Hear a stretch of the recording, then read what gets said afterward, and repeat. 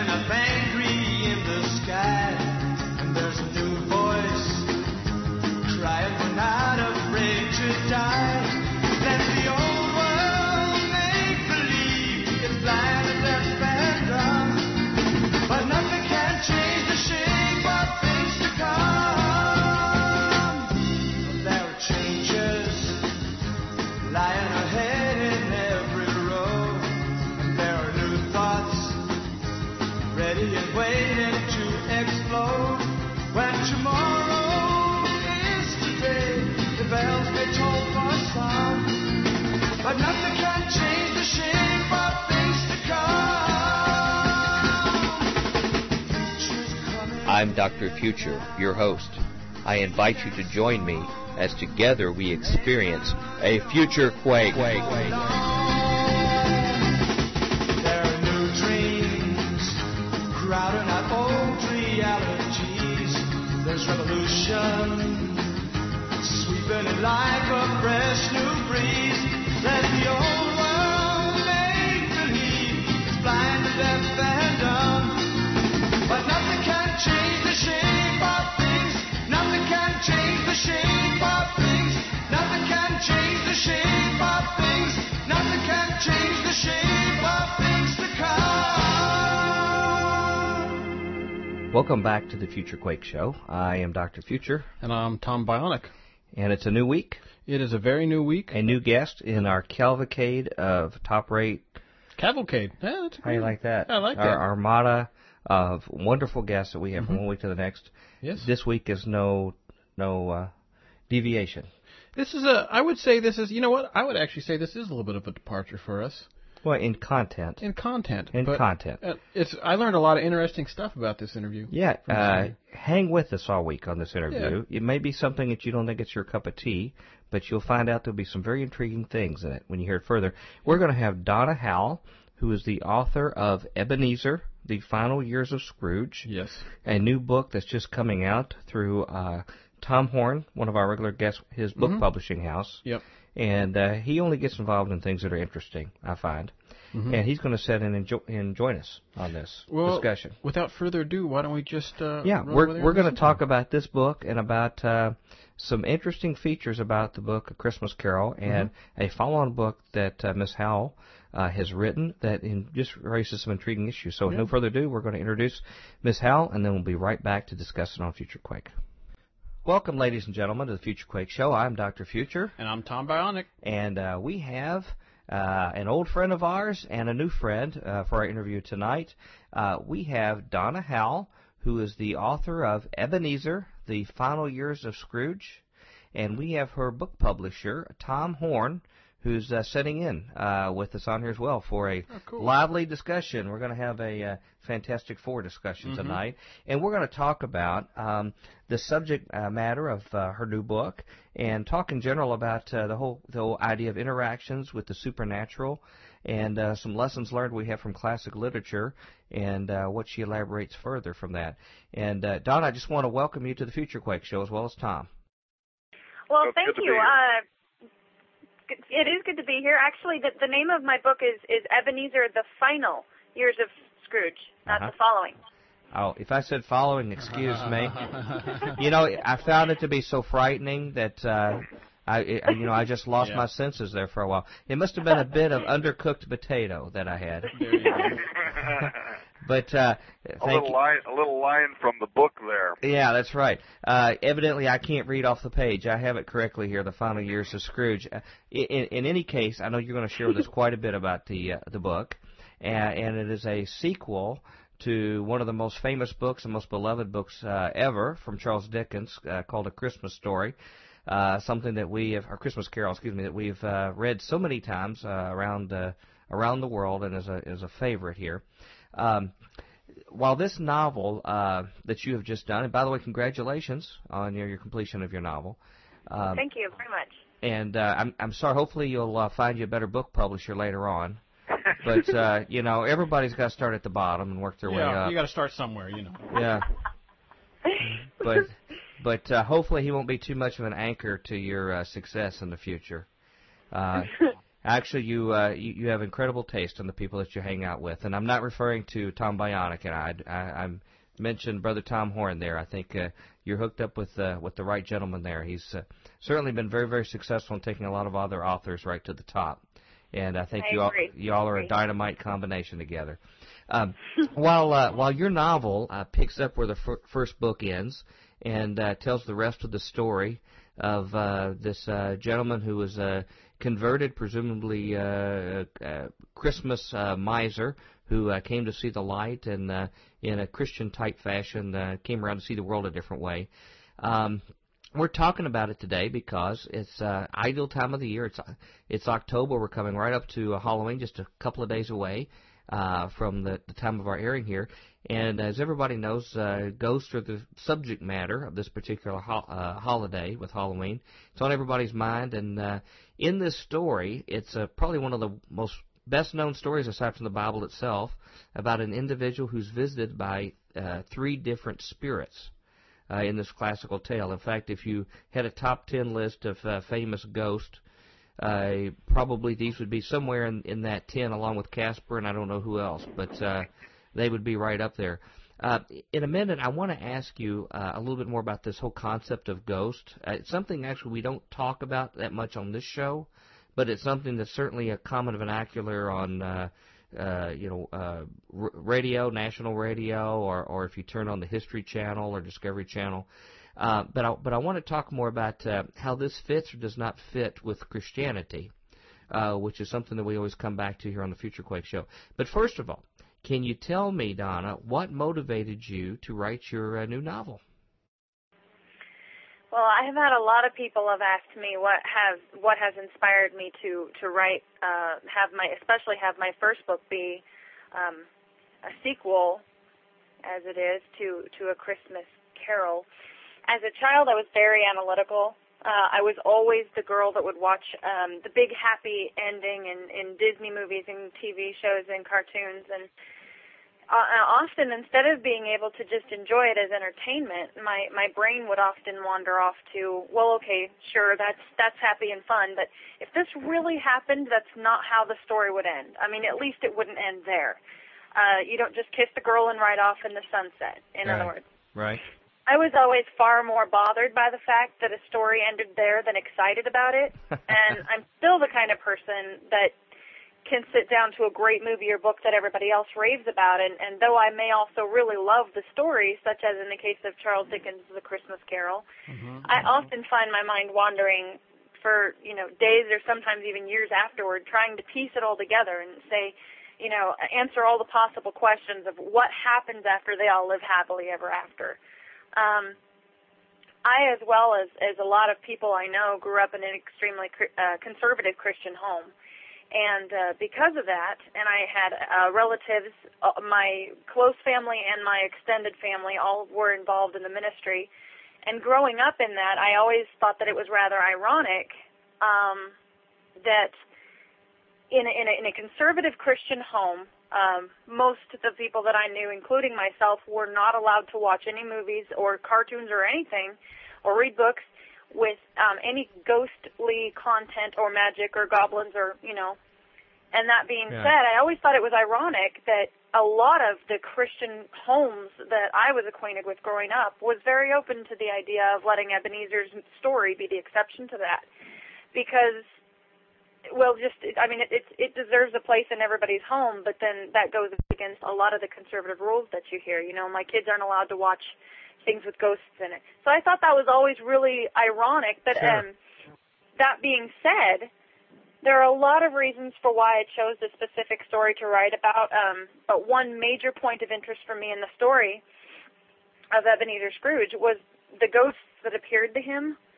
Year after year after year, people all over the planet hear this story told and retold of this miserable miser and how these ghosts appear to lead him through the past, present, future of his life, and how this impact is so paramount on those around him, and how in the end everybody laughs and cheers and skips down the road singing. But throughout all these years, I haven't seen anybody really thoroughly address these ghosts and what they have to do with Ebenezer.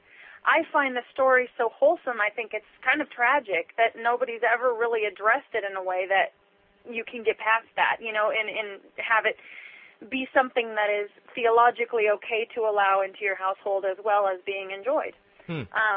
So, you know, you can read the original classic, you can watch movies, you can every year there's a new one, you know, on TV.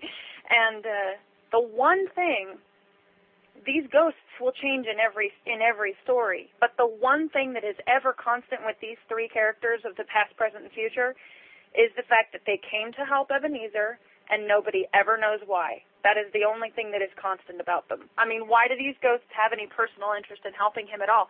That question doesn't stop most viewers from enjoying the show just completely as is, verbatim, fun, good, wholesome entertainment. But I have a very hard time dismissing the origin and driven purpose of three of the most detrimental characters of the story.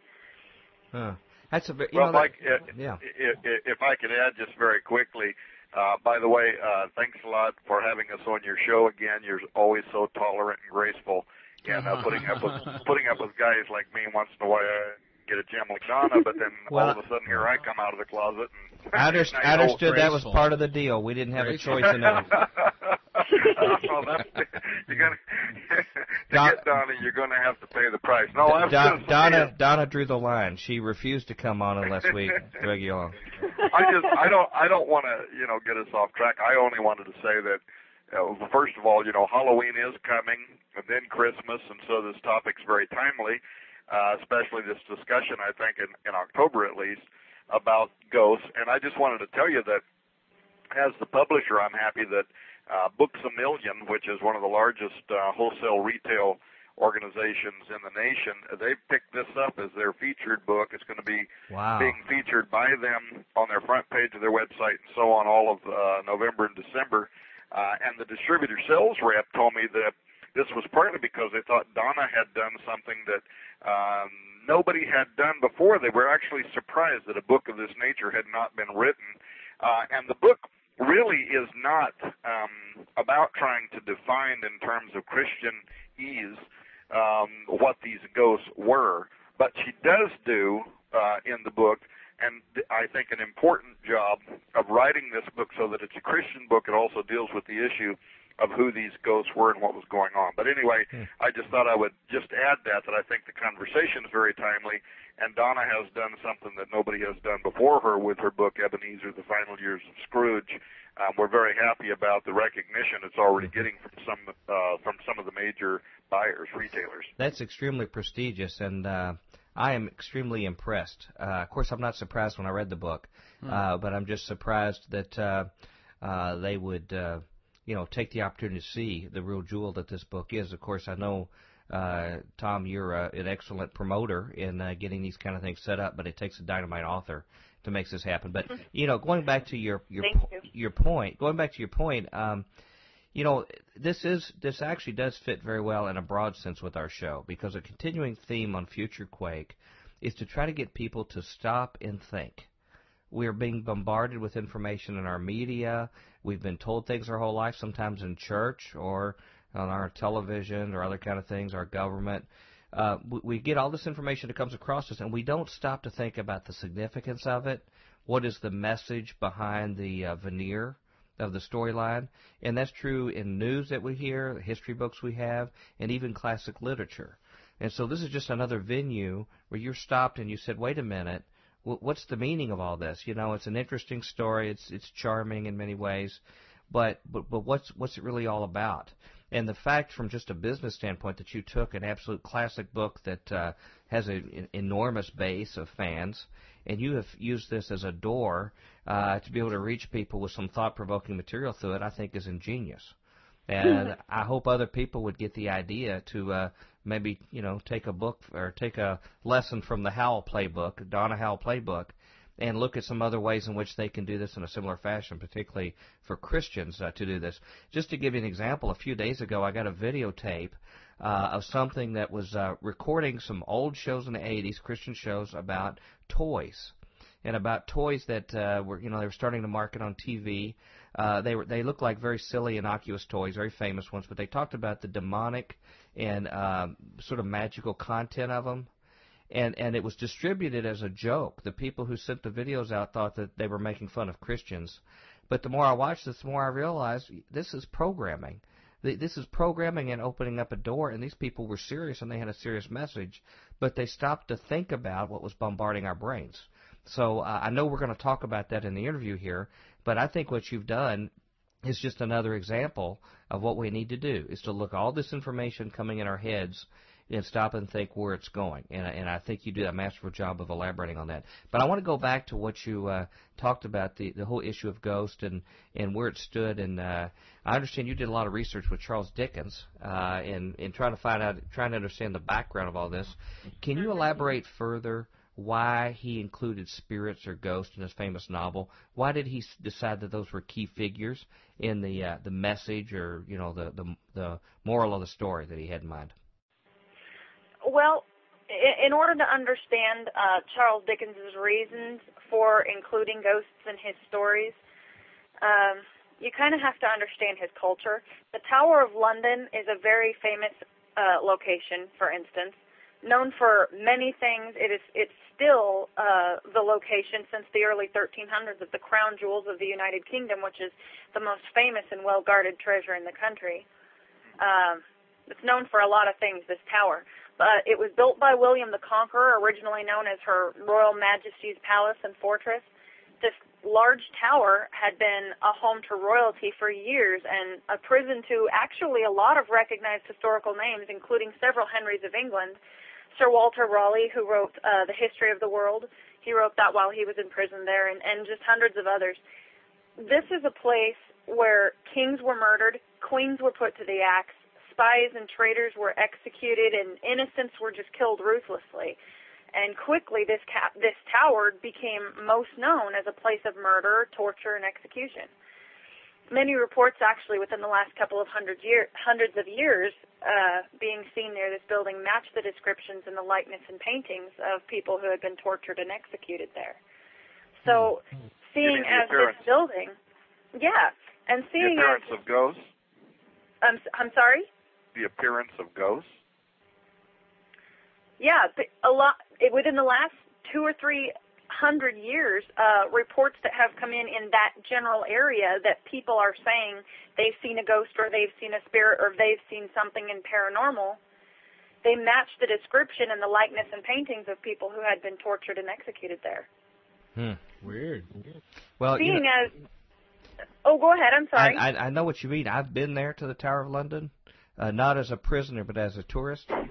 And I know Mrs. Future many times would like to leave me there probably, but lock you up in the tower. But it does have an atmosphere. Maybe it's because they still have some relics of some of the prisoners that were put in the cages hanging from the wall and things like that. It's a very gruesome place, and they almost revel in this history of it. But when you walk inside, you almost can feel the sense of it. And if you have read books like Fox's Book of Martyrs and things, when you know of all the terrible misery of people that have been put in there as political or religious prisoners or things like that, if there ever was a place that was just a center of depravity where Satan's hordes reigned, it would be a place like the Tower of London. Well, that's definitely true, and they've actually released several DVD documentaries on the place. Mm-hmm. And if you watch any of them, it's kind of spooky. I mean, there's a lot of history there. There's a lot of there's a lot of brutal history, a lot of brutality that has happened in that building. And you say this had a real influence on Charles Dickens. Well, this was just one of several buildings in central London. This building is repeatedly the most haunted building in all of England for hundreds of years, and quite possibly, in some people's opinion, it's the most haunted building in all of the world for several hundred years now. And its location in central London is 4.8 miles away from the home where Charles Dickens did most of his growing up. So it's actually very understandable that he would have a cultural familiarity with the subject of ghosts and with the idea of including ghosts in his stories. However, the interesting and bold thing about what he wrote, and this is also the reason his books gained overnight popularity and have never gone out of print, was not that his stories included ghosts, It was the way that he included them, the way that he described them. In A Christmas Carol specifically, he gave them a redeeming quality. They appeared to Ebenezer to help him and make a better man, which in the year that this book was published was a very bold approach to the subject of ghosts. The culture that Charles Dickens grew up in was one that openly addressed ghostly issues, as in you could have an open conversation about it, but not one that would easily welcome a newer approach. The primary reason why in Dickens' day there was such a sensitivity to the subject was because of the possible consequences of admitting that you had a personal encounter with one. And an easier way to describe this, the witch trials and witch hunts, which happened all over Europe in the early 15th century, all the way through to the last known legally condoned witch execution in the mid-1700s, all of that brutality, that years and years of that buildup, cast an enormous cloud over the freedom of being able to claim any personal contact with any paranormal at all. Miss Howell, remind our listeners what year that this book was written. 1834, I think. 1834, okay. I believe it was 1834. And, basically, the easy way to describe this social theory and put it in the easiest nutshell, if you've seen the movie The Crucible, or if you're familiar with the stories on the Salem witch trials, once it had been decreed in this story that anybody communicating with the devil or a ghost must be accused, arrested, examined, and tried as a witch, and the consequences of this trial usually resulted in execution, an outbreak of accusations exploded all over the place. In the movie, as well as in the plays, as well as in historical record, one only had to open their mouth and say, I saw so-and-so with the devil, or I saw so-and-so communicating with the devil or something dark, for someone to be tried as a witch and quite possibly lose their life. So people in political power, religious power, and sometimes only simply for revenge, they started claiming that they saw people in their dreams communicating with the devil or practicing witchcraft, and it was an easy way of removing somebody that they were mad at or an obstacle that was keeping them from their own personal gain and power. So admitting that you yourself had any communication with the devil or anything dark would have been suicide. So I use the Salem witch trials to further illustrate my point and make it easier to understand, but now you can kind of understand the overall social pressure of ever openly admitting that you had any personal communication with the paranormal in certain cultures. So this kind of casual brutality and injustice existed for hundreds of years in Europe, and the Salem witch trials only lasted about a year. So this would be a shocking book to the culture then when they read about this, to even broach the topic and put it in a modern motif of their day. Would have just been a scandalous storyline. It definitely would have. In fact, Virginia Woolf, if you don't know much about her in a nutshell, she was a novelist of the 1920s. She was a core founding member of the Bloomsbury Group, which was a club of very well-known literary personalities who devoted themselves to basically opinionated essays on subjects such as sexuality, pacifism, feminism, all kinds of very gutsy, very bold, hard things to approach. And she was actually one of the founding core personalities of this. And before Virginia Woolf killed herself as a symptom of what we now recognize as clinical bipolar disorder, she became actively involved in lesbianism while she was still married to her husband, and included very powerful homosexual undertones in her work from that day forward. Virginia Woolf was a controversy on legs, and she said that Charles Dickens' work was, quote, trashy and did not deserve a place in curriculum. So it's bold. When Charles Dickens wrote that ghosts could be a positive influence in A Christmas Carol, it was not in sync with many of the unofficially approved uses of ghostly references in his culture.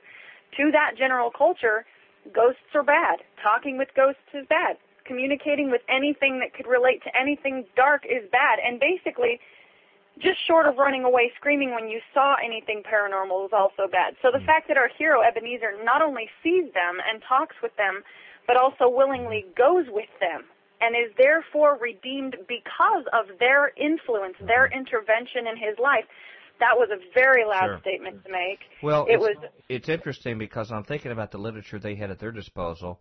They had the Bible.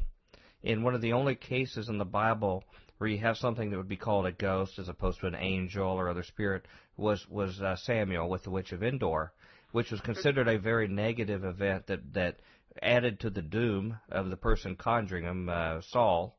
And then you could maybe even argue Dante's Inferno or something like that in that case. But there were no positive connotation of a formerly mortal being in their spirit state contacting someone and anything good that came of it, correct?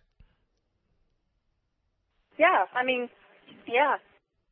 Well, that's interesting. I would bet to say that maybe only a handful of people anywhere who ever stopped to think about that outside of literature majors to stop to even consider that. Yeah, that's interesting. I find it also very interesting that it wasn't long after that, although this did technically predate it, but it wasn't that long after that the modern spiritualist movement started, and it had early beginnings both in the United States and in England, and became to be a very big deal. And we today, in our very, very permissive culture, can't imagine how popular the seances and ghosts were that far ago.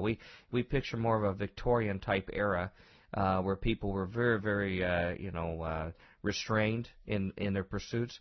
But this was something that was extremely popular, and I'm sure that had to do a lot to help really increase the popularity of this novel. It did.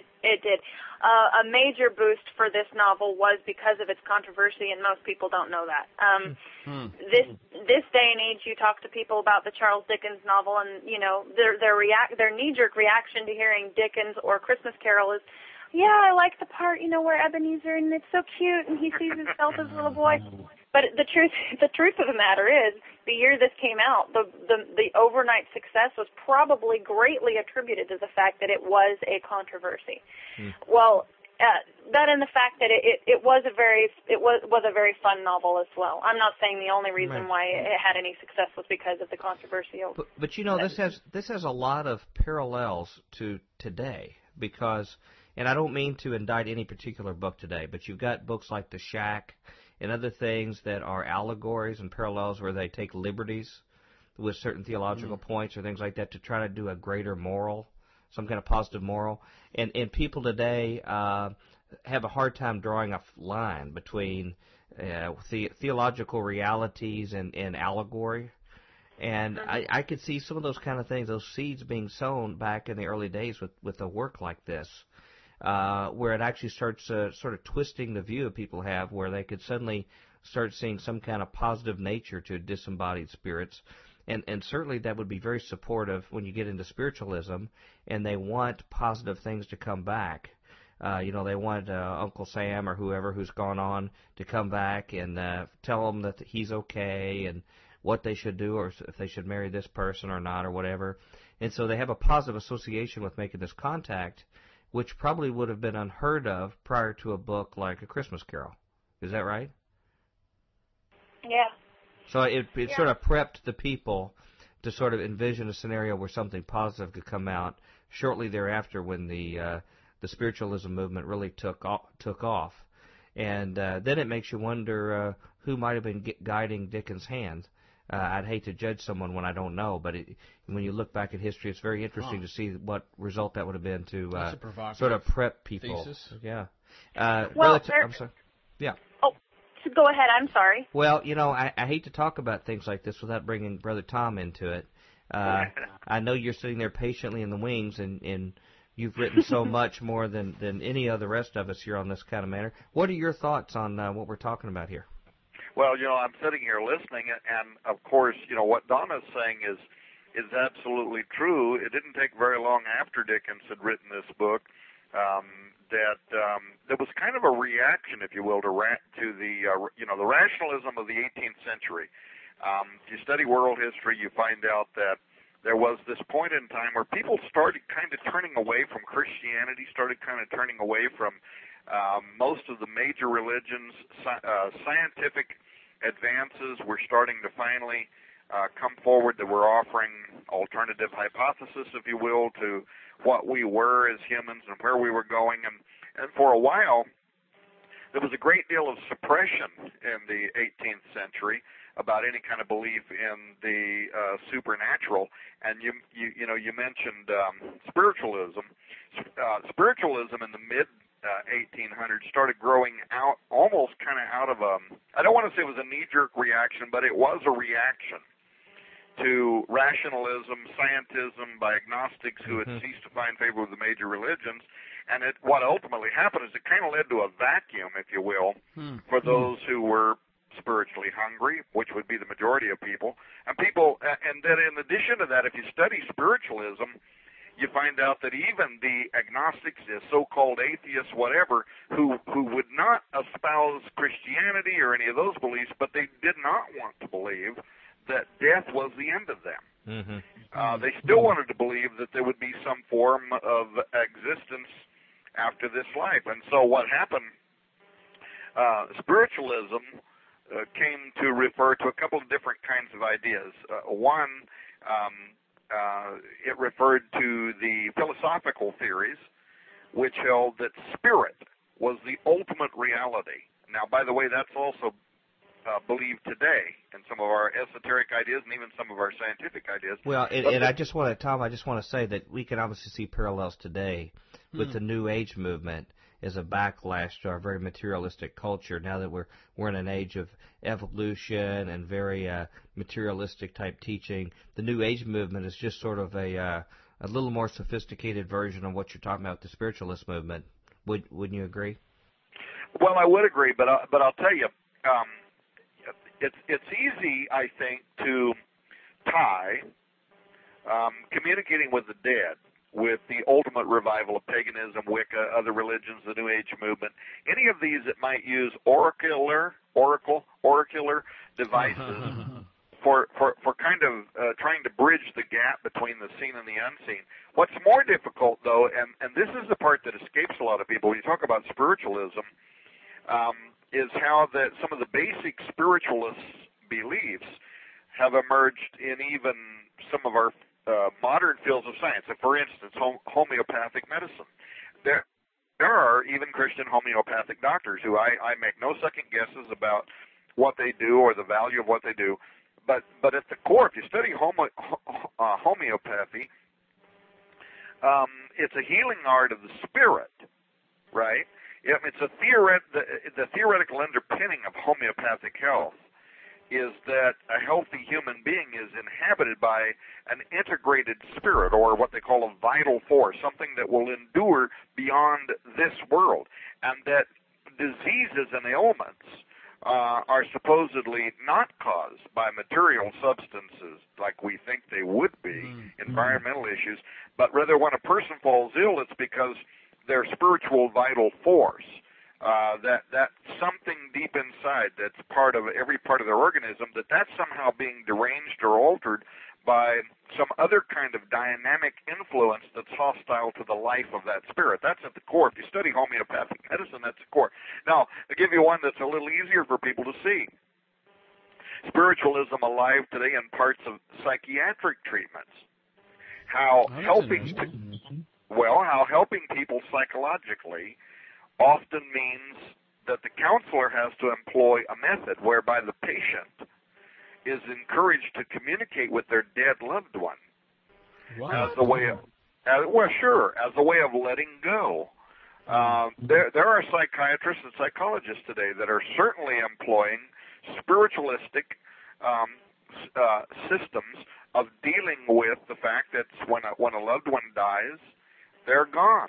And people struggle with the idea that they're gone. And so some psychiatrists are actually using methods, psychomantriums, whereby they can communicate with the dead loved one in order to close the door, if you will.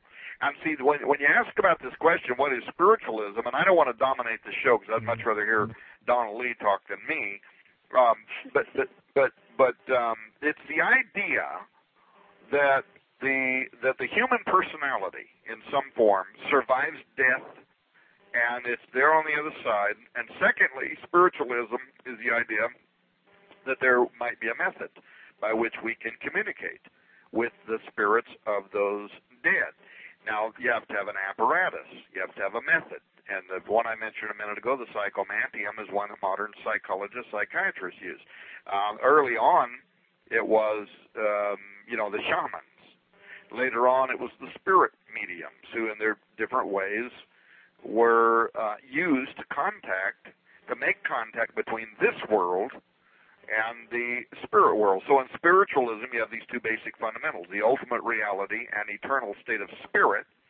In Donna's book, she's referring, of course, to the Dickens classic, where you have what's his name, the main guy that had worked with Scrooge before he died.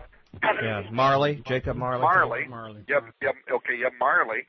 And this brings us to the second part of spiritualism, the belief that contact with these disembodied spirits could be made by the living. There's a lot of history to this, and people can find it very interesting. The whole modern spiritualist movement, how it arose in the 1800s out of the Fox family, in New York State. That's right.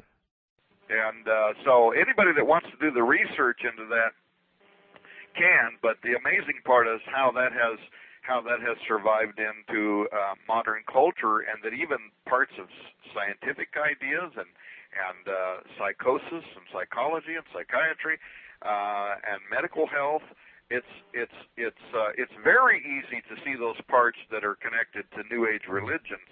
But people, I think, would be amazed to find out how much is connected even into both our psychological and physical health issues today. The idea that we are ultimate spirit, we're going to survive after this life, and that there is a method for communicating. Of course, the Fox family I mentioned, if you recall, they're the ones who moved into a house there. I'm going to say this and then stop talking. They're the ones that moved into a house there, in New York, and they heard noises in the house, kept keeping them awake and whatever, and they had a daughter, Margarita, and another daughter named Kate.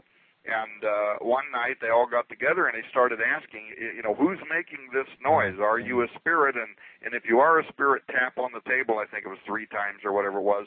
And here it came, 3 times knocking on the table. And that was what gave birth to a table tapping. And also Tony Orlando's song, Knock 3 Times. Well, you may be right about that, but the whole point was it became very popular in the 1800s and 1900s, and people like Edgar Cayce, Harry Houdini. I mean, it was tons of celebrities.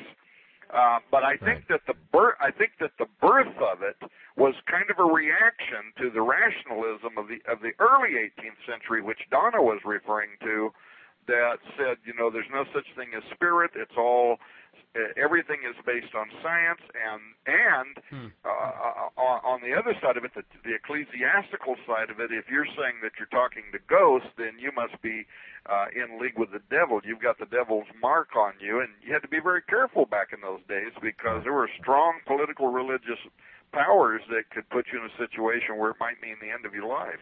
Well, let me just mention quickly that you've done a lot of work. You've published quite a few books that include this topic, and I recommend all of our listeners to check out RaidersNewsUpdate.com and follow the links to find out where to get some of your books on this particular topic.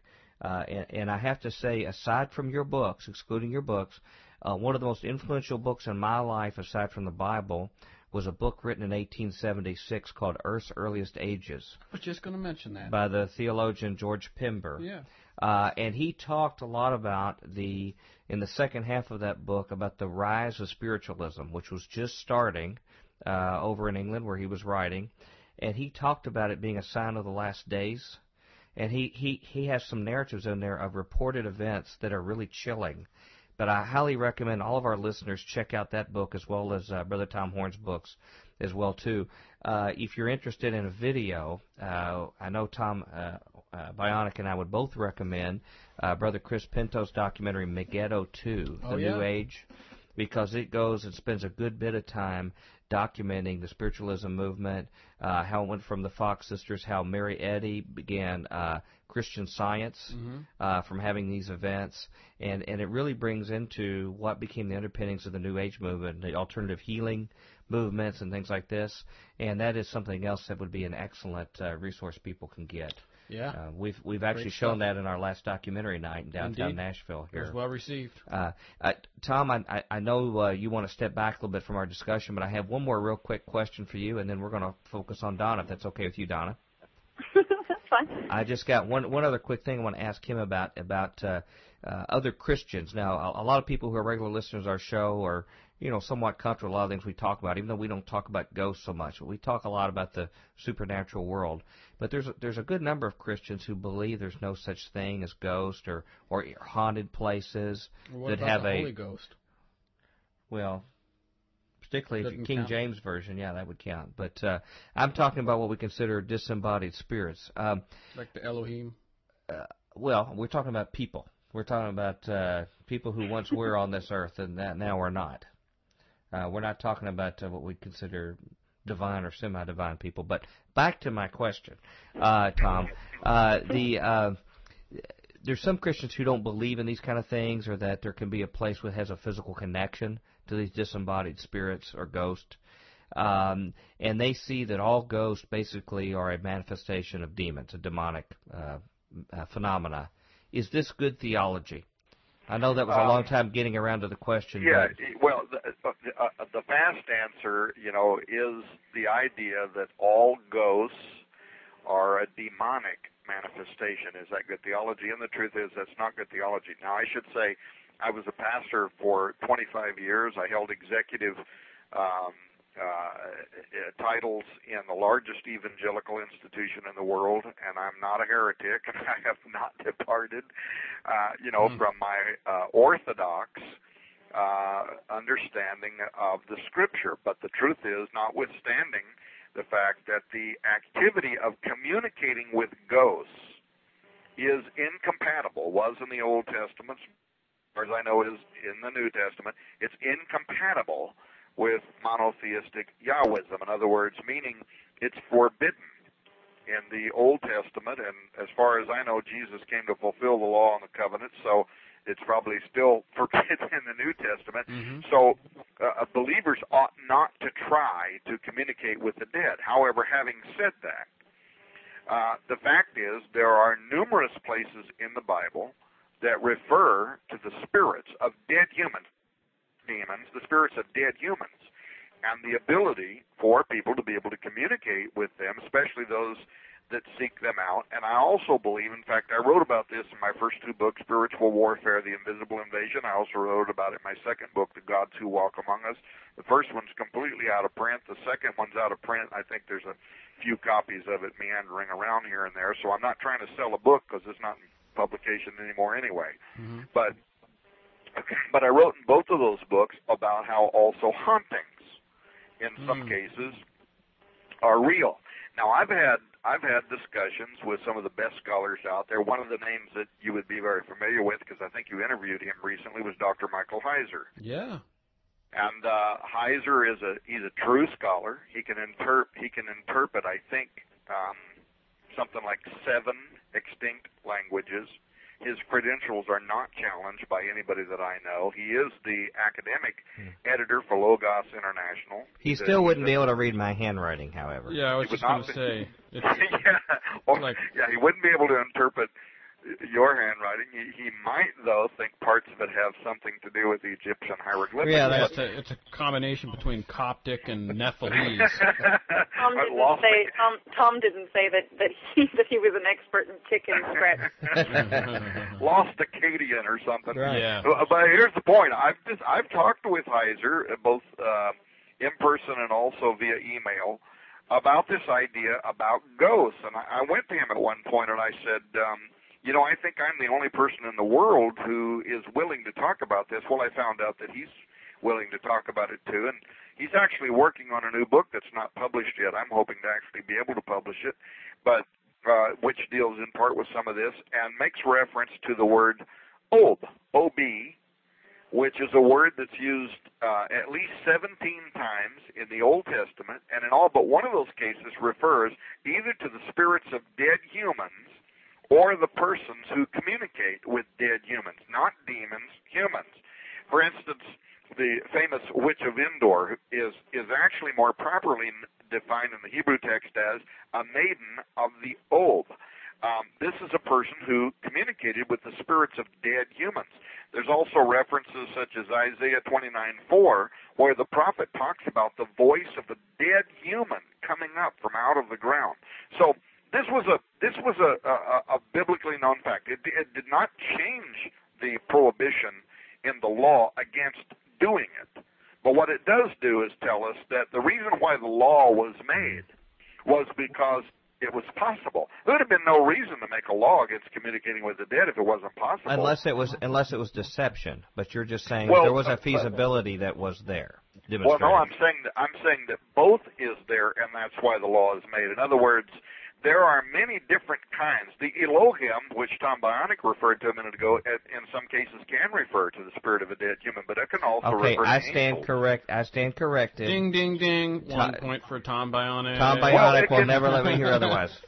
It can refer to the spirit of angels. It can refer to the spirit of demons. It can refer to different things, and the idea being that the reason why God would have forbade communicating with the dead was because in our fallen situation, now there was a non-fallen human which would have been able to determine the difference. But in our fallen estate, if we're communicating with something that is invisible to us, we may be communicating with a dead human, but we might be talking to a demon. We might be talking to something that's trying to make some kind of an inroad into our life. And so that God, who cares about us, puts up this blockade, if you will, and he says, don't go. Don't intrude into another realm or another dimension. Your dimension is where you are. You live in the three-dimensional reality. The law is don't try to intrude into this other reality, because it's like a mother who places one of these little child separators in a doorway, or little child fence things that you expand out in the doorway. It's like a mother trying to keep a toddler from going into the kitchen. There's a lot of good things in the kitchen. There's food there, but there's also knives there. And a toddler does not have the kind of knowledge to be able to determine what may or may not hurt it. And so the mother, caring about the toddler, puts up a barricade. This is the Levitical law, and this is also the law in Deuteronomy and elsewhere that says do not try to communicate with the dead. And I think that the reason behind this was because we would not know, we wouldn't know. We wouldn't have the capacity, the mental capacity in our current estate to be able to know for sure who or what we are communicating with. That the law says don't do it, but it doesn't change the fact that in some cases, in some instances, where people have felt that there was the presence of a loved one or somebody who had gone on that for whatever reason was there or whatever, it doesn't mean that in fact that person wasn't in fact there. Well, let me just add two other examples that just came to my mind now that you shared this, and it's a pretty provocative thought you shared. When we think of the rich man and Lazarus, even though it's presumed to be a parable, sharing with the people of that time, the rich man wanted to go back and warn his brothers, and it might have been he just had some kind of completely vain and ridiculous request, but it also could be interpreted that audience at that time considered that a feasibility for him to be able to do that, even though he was told it would be a waste of his time to go do that. And then obviously we know that at the Transfiguration, Jesus, who was properly equipped to be able to deal with this as the master of all dimensions in the universe, was able to talk with what we presume to be Moses and Elijah, who we knew to be dead. Or at least they had left this earthly plane, let me say that way. So it really gives me food for thought when you share this with me about some other examples in Scripture that may reinforce your point. I have a couple of theories as to a woman's perspective on why God would forbid the communication with dead humans, with spirits in that way. I actually think one very emotional approach to a theory behind the question of why God would not allow communication with the dead is related to his current closeness with us. Here's a woman's perspective. Apart from the possible ancestral worship which might take place, which could also be in itself a form of idolatry. Right. If you can communicate with your spirits, the spirits of your ancestors, why wouldn't you be worshiping them instead of God? Apart from that concern, and also apart from the possible danger of dabbling in things you're not familiar with or communicating with something that you may or may not see as the threat that it might be, even if you were to strip idolatry and danger out of the equation entirely, I think that God made us to praise him. I think God made us to have relationship and fellowship with him, and to need to depend on him in times when we don't know what to do, or if we have a big question in our lives. If it were made easy, or for that matter, if it was made possible at all for us to go summon Aunt Mary every time we want guidance, many of us might think that we don't need any more divine guidance than that alone. If the ancestral ghost or friend or whoever seem to know us intimately just based on the fact that they're a relative or somebody that we knew somebody that we knew, as if they were able to offer answers or guidance, why would people need to strive for a personal relationship with God at all? Part of having a relationship with God is faith and trust, and knowing that in your heart of hearts he is watching you, he feels your feelings, he'll give you answers in his timing. You can't have faith and trust in God and then snap your fingers expecting an instant answer from him. So anytime we feel impatient, which is part of our daily society, especially in America, but all over the world right now, we are so busy and impatient. Anytime we felt impatient, as we are weak and busy, we can turn around and say, hey, looky here, Aunt Mary knows me. Aunt Mary was friends with Mom, and just, I'm just like my mom. I'll just ask her. Right. And with a general mentality like that, people would be tempted to feel like they didn't need God at all. The closeness and spirituality that we were designed to have with him has just been trumped by the fact that Aunt Mary is only a seance away. So even if danger was not a concern now, even if we never bowed down and worshipped the soul of the dead or whatever, by restricting us to communicate only with ourselves and only with God, we have become dependent upon him as a friend, a leader, as somebody who gives us strength. And this is why God sent the Holy Spirit, the Comforter, something actually referred to as a spirit, as the Holy Ghost, which replaces the need to communicate with any other spirit. Well, in fact, to reinforce your point, we tend to make idols of anything like that as opposed to God. We can even take signs and wonders and make those, in essence, an idol. Or we can take certain dogmas or certain other kind of confessions, things like that. Whatever. We can take a whole host of things, icons, whatever, and make those in an idol in lieu of, like you say, the ultimate resource in God. If we had access and it was genuine to these people and it occurred, to me it's still a bit of a stretch to think that they might have the ultimate answers for everything in our life in lieu of God himself, who is our creator and the creator and sees the big picture, has been no beginning and no end, that even if you had someone that had greater intelligence on the other side, that's not to say that they know exactly what would be in your best interest. Well, and think about this. Oh, sorry. No, I was just going to say that some of the prohibition, I've always thought, in the law, in the biblical law, some of the prohibition against communicating with the dead did have to do with ancient elder worship, because the surrounding nations around Israel were very much tuned to communicating with their dead ancestors, where families would seek counsel from a dead father, for instance, about what they should do. They also deified their dead loved ones, meaning that in the afterlife they became something more than human. And some scholars do say that might be part of the reason behind the law against communicating with the dead in the Old Testament, as Yahweh had said that there would be no gods before me. And remember that they were surrounded by these very, very old, what the Greek religion, some of this stuff lasted 2,000 years, something like that. Imagine that, 10 times or more longer than the United States has even been a nation, is how long people had fallen down and said, great is the goddess Diana. So we're talking about things that had been around for for generation after generation after generation, and these were belief systems that were strong. So you look, for instance, at the Homeric gods. The Homeric gods of Greece were just supernatural men and women. That's all they were. And they were both good and evil. And the hypothesis was that the good. Talk about how this might relate to spiritualism, Mike and Tom. The good and powerful spirits of good men and women rose up to assume places of deity after physical death.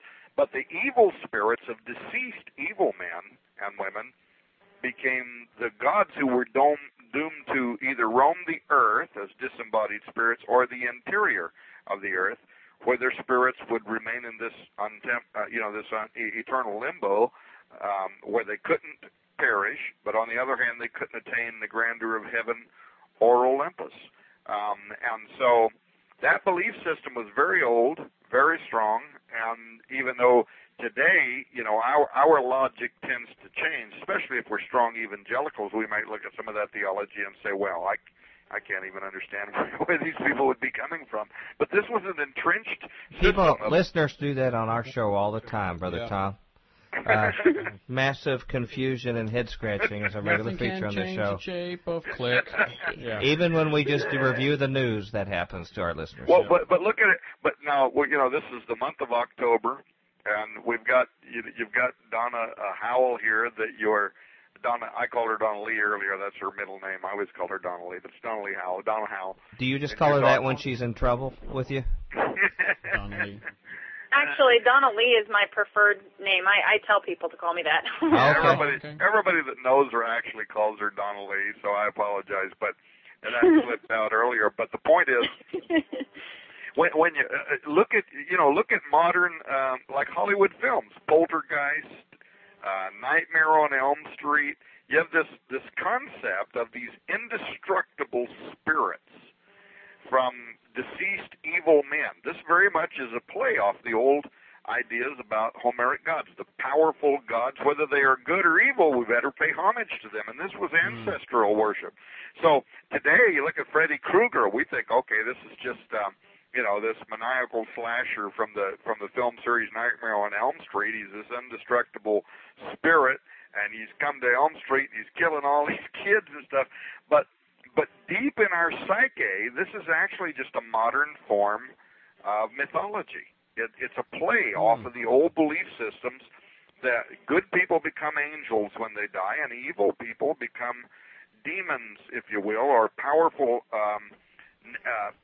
gods like Hades or Dionysus or whatever that can occupy the underworld. But these are really just the spirits of dead humans, and so as people who are still alive, we better make sure we pay homage to both sides, the good and the bad, because some of them make the crops go away in the fall, and other ones make the crops come back in the spring. And we're going to pray to our dead loved ones because we depend upon them to give us either their blessings or save us from their curses, or to defray their anger, or to bring upon us their blessings.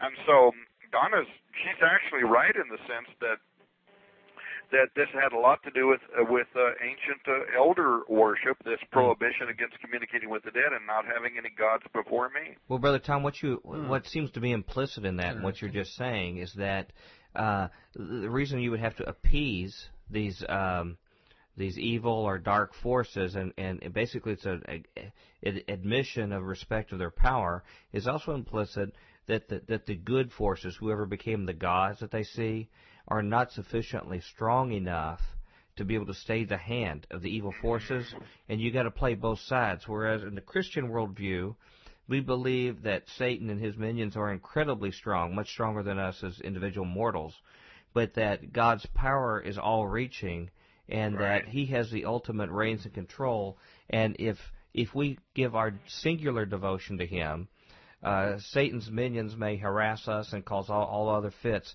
but only within the limits that God prescribes. And that giving our devotion completely to God is a way ultimately to be protective of us rather than giving any kind of split devotion between the two. So I see that. You are absolutely right, Mike, and and I think that's the whole point, that the prohibition against trying to delve into this realm of communicating with the dead was prohibited by this loving God who's more powerful than all these other entities, and he says to us, look, I'm putting up these barriers because I'm powerful enough to do it, and I'm doing it because I care about you, so obey my rules, because if you abandon me, and you go out there and just start communicating with the dead, you've taken yourself out from underneath my ultimate protection, and you've started dabbling in affairs where you can bring harm to yourself spiritually. So don't do it. This is the law, because if you shelter in me, you'll be protected from all this other stuff because I'm more powerful than all of the rest of it. And that's, I'm sorry. Yes, Donna? Oh, that's okay. Here's another brief thought, more so from an analyst's point of view and not as a woman, but if communicating with the dead, if it did provide answers, if it was not forbidden, if it was not something that people had reservations about, and again, stripping away the obvious catch that you're dabbling with things that you are not familiar with, and the fact that it does have partly to do with what might turn into a recurring of the ancestral worship, taking all of that out of it again, if it wasn't something that people had reservations about, I could imagine a world where generally anybody that wanted to could have the knowledge of to summon a ghost. I mean, people all over the place would be talking with spirits all the time because it's allowed, because they're not spooked by it. Instead of calling psychics, instead of calling mediums, instead of depending on the gifted few to communicate to them for you, going to speak with your dead relative or friend or whoever wouldn't be any different than it is today when you say you're going to have coffee with a buddy that you know. You know, if it was not prohibited, it could be something that happens around us all the time. And that being said, if we lived in a world where the answers might only be a seance away, where we could simply call upon the ghost of Einstein every time we're approaching finals week in college, we would eventually be stripped completely. Yeah. Well, the point being that we would not rely on God, and that's where God wants us to be. He wants us in a day-to-day relationship, and this stands in the way. Right. Yeah. So we would be stripped completely. We'd be stripped completely of motivation for anything in life. We wouldn't be mindless drones, miserably walking, breathing, already knowing everything, and not having to work toward anything. And if you take away the motivation to accomplish something and the need to accomplish something, you take away the very purpose in life. There'd be no need for God. Between all of these theories that we've already said, you have an entire world of godless and bored people doomed to their own misery by their own supremacy over their own race of people. Very interesting. I want to sort of shelve some of these fundamental discussions because I could go on for hours with this, but I want to talk more about your book. But to put a little bit of a period on this, we're coming at a key stage of our show. What you're talking about relates so much to what I experienced this summer when July I spoke at a United Nations and World Council of Churches international conference, and I was invited to speak, and the theme was the reconnection of heaven and earth. And the whole premise of this 30th annual conference, international conference, it had very famous people, household names like Sean David Morton and Stephen Bass and Dr. Stephen Greer. They brought the UFO connection in with it, which it's interesting. The UFO connection almost has a little bit of a similarity to this whole issue in that they look at these beings as sort of our ancestors in a different sense that we contact for answers. But anyway, the theme here was that individual gifted people have been able to make contact with the other side, and the whole conference was full of people who were psychics, spirit mediums. But they're saying the time is coming very, very soon when the gates are going to open, the dimensional gates, in mass, where people in mass are going to have communications with these people. So they were presenting this as a positive state. Now, of course, I took a biblical worldview, which sort of was about as welcome as a submarine with a screen door. But I presented it, and they were very polite to me, and as I presented this. But the message was that this whole thing of looking to those on the other side for answers whether it was departed spirits, which was a big part of what was taught, whether it was some other ascended masters or non-pre-human entities, or alien beings that were supposedly our ancestors, whatever. They taught that as something that was going to open up in a wide scale and was going to be our salvation ultimately. So I just find it so ironic that what we're talking about is really in line with current teaching. They've just added a few bells and whistles to it, basically, in how they're approaching it right now. If you don't mind, I'd like to go back a little bit to our book in our remaining time and talk a little bit about your book, because I think enough people are listening to this and have been intrigued by just the kind of issues it raises. Even though we've gotten off the path of the theme of the book, it's so fascinating to think about it that they're going to want to get your book anyway. But I want to give them a little taste for it. So, Donna Lee, if I could say that, yes. Without spoiling, the key storyline or any kind of real zingers in there for your readers, can you tell us a little bit about the premise of your book, Ebenezer, The Final Years of Scrooge, and share us a little bit about the spirits? Give us some hints about what you reveal about them. Well, I as I had mentioned earlier, I wanted to take a theologically sound approach to the idea of what happened in the first book, what really happened, the what happened part that nobody else addresses. Why?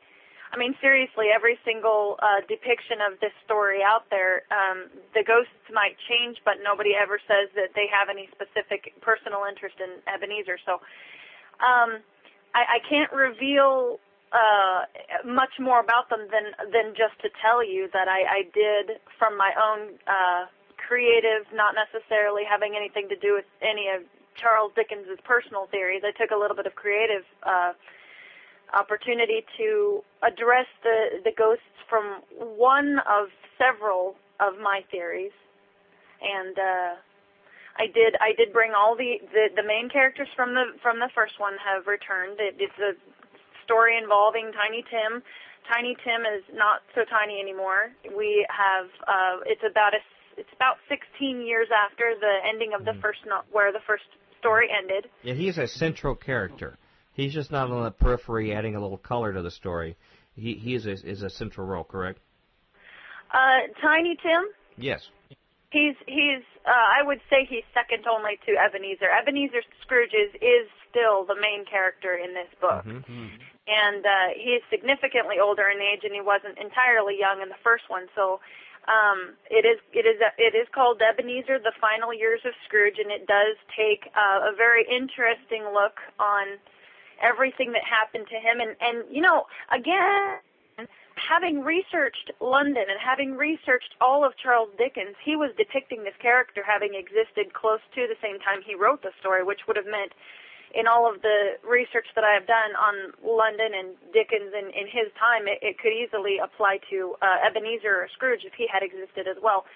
So looking at it from that perspective, Ebenezer Scrooge, if he had come out and said, hey, I'm a different guy and I'm forgiving everybody of all their debts, let's walk and skip and sing, he probably, if he attributed that change to ghosts, there again, you have what we were talking about earlier. So in my in my first book, which is kind of a continuing story of Christmas Carol, I also addressed some issues. You have a natural hysteria when he admits that it's ghosts that helped him get there. There's a natural reaction where the people in the community in the surrounding area and basically all of London and from miles and miles and miles around react to this. And realistically, the only kind of person back then that wouldn't have been done away with just simply because of the fact that officially or unofficially that's not acceptable is a person who has Ebenezer's social standing. There's no way that you can't do anything with Ebenezer. He's too powerful. Right. So he's too big to fail, as they say in the bailout world. He's too big to fail in the public circle. So I addressed those issues. I addressed all of the continuing issues. I basically said if that story actually would have happened in the day that it happened, the way that it happened, and we're adding, again, we're addressing some spiritual things that some people may or may not, whether you're a believer or not. But I did address a lot of continuing reality-type stories, and Tiny Tim's sickness was part of that as well. I went in and did a lot of research on, malaria and, just a lot of childhood sicknesses that happened in London. Can you explain that? Are you at liberty to share us a little bit about what you put forward as some rationale for his illness and how that advances the story? I don't want to say too much. I will say that pretty much anything back then that would have happened, if you were actually a child in that kind of poverty, which they were everywhere, they were on every street corner, and they were outnumbered so drastically, if you actually had that, there's no way you were going to get over it. And in the case of somebody as big as Ebenezer buying you the best doctors and the best medicine and making sure he promises to everybody he's going to get that child taken care of, you may live, but you're never going to just grow up and be a big, strong, sturdy guy. You won't. You can't. So in my novel, again, I approached it from an if this really happened standpoint and said, here we are 16 years later. He might be alive and well, but he's got a bit of a limp. This thing that he went through as a child, it took its toll. And even if he got better the day after Ebenezer became the changed man, you're never going to be the same. Mm-hmm. The deterioration to your spine, your discs, your bone structure, that's not something that heals. So, I'm sorry. So you wouldn't see Tiny Tim doing any like Mary Lou Retton backflips or anything? No. Not unless a ghost was chasing you. Yeah. No. And as a publisher, I can tell you that she's doing the best job she can to avoid answering your question about. You could be on the debates tonight with your ability to answer questions. What were the spirits and what about Tiny Tim? And that's right. You could be on the. They're professionals though at avoiding hard questions though. People on TV tonight. Do you have any knowledge of anybody else who's attempted to write a sequel to A Christmas Carol? Is this the first time after all of these years that somebody even began to do this? No. There are several sequels. Most of them, unfortunately, were self-published sequels. They did not have good promotion. They were eventually swam off in the waves of nobody ever hearing or knowing anything about them. Uh-huh. There was one that did get quite a bit of response, but the author actually approached it from, here we are years and years later, Tiny Tim is a drunk womanizer, and he's involved in a murder mystery. A lot of the characters from the original story are no longer even there, and some of the things that he does with the story, it actually, when I read it, I found it an entertaining piece, but it was so far away from the feel of the original book. It was kind of like what a lot of people, I've heard a lot of people actually say, that they love Gone with the Wind, but they did not like Scarlet. Because when you go from one to the other, you have, this big, beautiful, fanatical, big, beautiful, what am I trying to say, lace and makeup, and then you go to this more dark, dirty, dismal, that the feeling is totally different. Yeah, it lost the feel of the original. But what's interesting about yours is that it answers a lot of questions, and, you stop to think about what's the significance of the book, and you wrote a storyline in a way for people to also connect the dots into it, and I think that's what makes it superior. It's not that you just like the characters and you want to just add a little bit more narrative to them. You actually put some pieces together that were not completely connected, or that maybe not the average person would connect. And I find that to be and I find that to be very useful, and it would be an excellent kind of book. Would you recommend this book for people, say, to get teenagers to read as well too as older adults that are interested in fictional narratives? I would think that would be a neat gift, particularly in advance for Christmas time coming up, to get some books like this.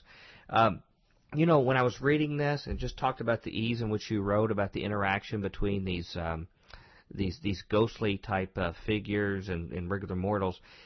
It reminded me a lot of another author who was a member of the group called the Inklings, and this gentleman's name was Charles Williams. He was a esteemed colleague of fellow Inklings, C.S. Lewis and J.R. Tolkien. And I don't know if you're familiar with him, but I found it interesting. In one of his books like this called All Hallows Eve, T.S. Eliot wrote the foreword and said if he were going to go into a haunted house, he'd want to take Charles Williams with him because he would know most of the spirits that were there. Because this was the reputation of Charles Williams. Charles Williams was a professing Christian. I don't know a lot of details about his faith, although he wrote a history of the church and also a history of the work of the Holy Spirit in the church.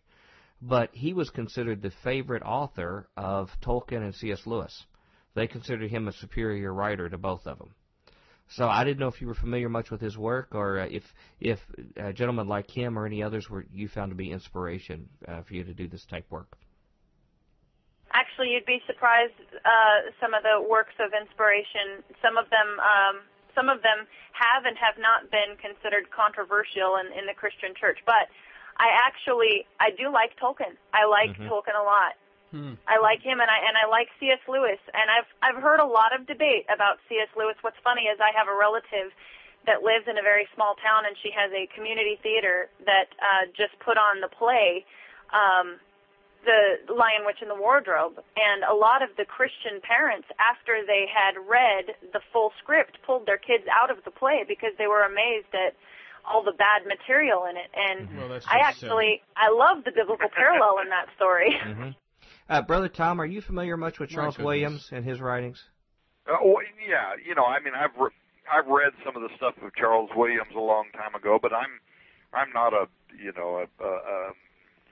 literary person like Donna is, or read these. For me, if it was written a long time ago, it better have something to do directly with theology. Well, so I read a lot of ancient texts. I read apocryphal texts. I read a lot of theological studies.